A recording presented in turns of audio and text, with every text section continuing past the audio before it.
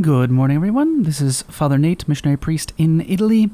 Today is Wednesday, July 26th of 2023, and today we celebrate the memorial. It's an obligatory memorial, so we celebrate it throughout the church.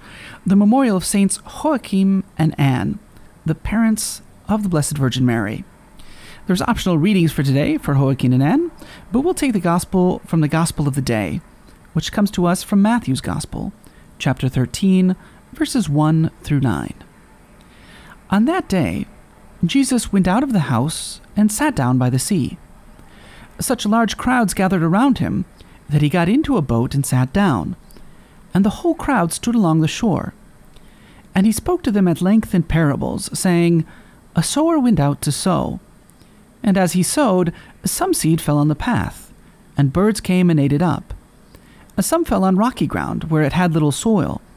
It sprang up at once because the soil was not deep. And when the sun rose, it was scorched, and it withered for lack of roots. Some seed fell among thorns, and the thorns grew up and choked it.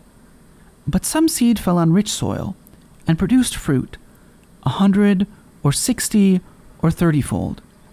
Whoever has ears ought to hear."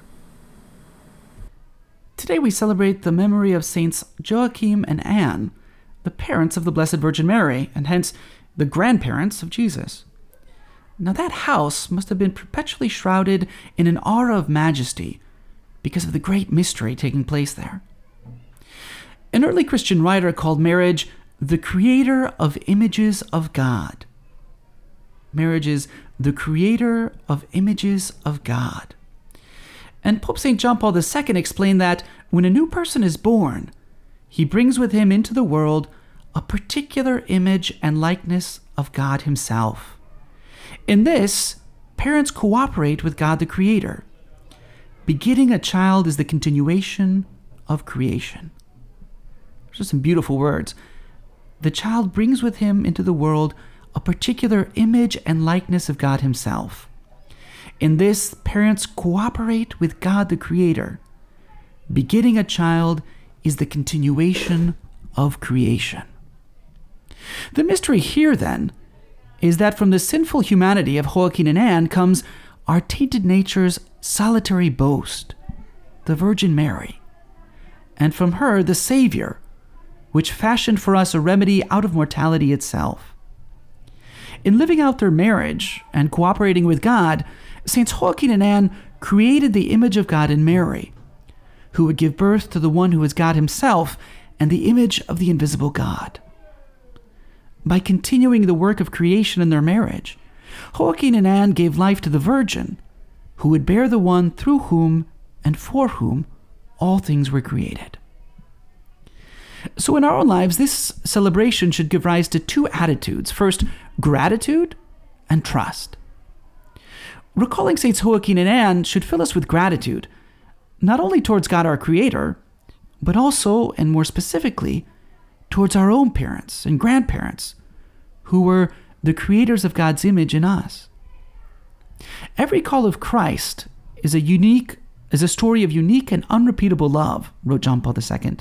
And that's true not only of our vocations, like to religious life, married life, or what have you, but also our very first call, our call into being, into existence. That call became a reality through our parents, and through our grandparents, and so on back generation after generation.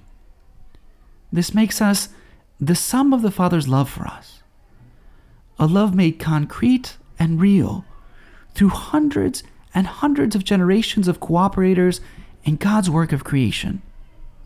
Just think about the enormity of it. This is no small thing. Secondly, when we recall Saints Joachim and Anne, that should fill us with trust in God's plans and providence. God knows how to transform this broken, sinful world into holiness. In the second book of Samuel, when David commits adultery and murder, on the surface, all we see are David's bad actions, right? He doesn't go to war like he should. He can't keep his eyes under control. He goes out of his way to find out who the woman bathing on the roof is. It's Bathsheba. He commits adultery, and then he goes to great lengths to cover up his affair, and ultimately he murders her husband. In the second book of Samuel, it takes 52 verses to describe the whole affair from start to finish. Yet, as terrible as those things are, even all of David's failings play into God's plan.